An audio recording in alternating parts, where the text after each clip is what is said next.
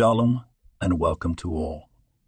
Today, we delve into an exploration of the Talmud, the profound text that serves as a cornerstone of our religious and ethical understanding.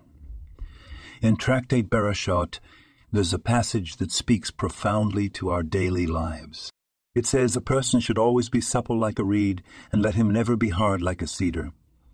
This teaches us the importance of flexibility and resilience in our lives. A reed that bends with the wind will not break, but a cedar, despite its strength, can fall in a strong storm. Life is full of unexpected turns, and it's essential to adapt, learn, and grow from these experiences. Just as the reed bends and sways, we should also strive to be flexible and resilient, embracing change and using it as a catalyst for growth.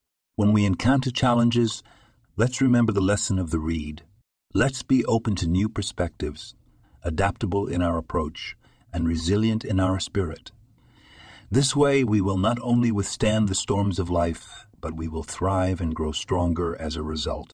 Remember, strength isn't about being rigid and unyielding, but about being able to adapt, change, and continue growing. May we all strive to be like the reed, bending but not breaking in the face of adversity, and ever growing towards the light. Thank you for joining. This podcast was produced and sponsored by Daniel Aronoff.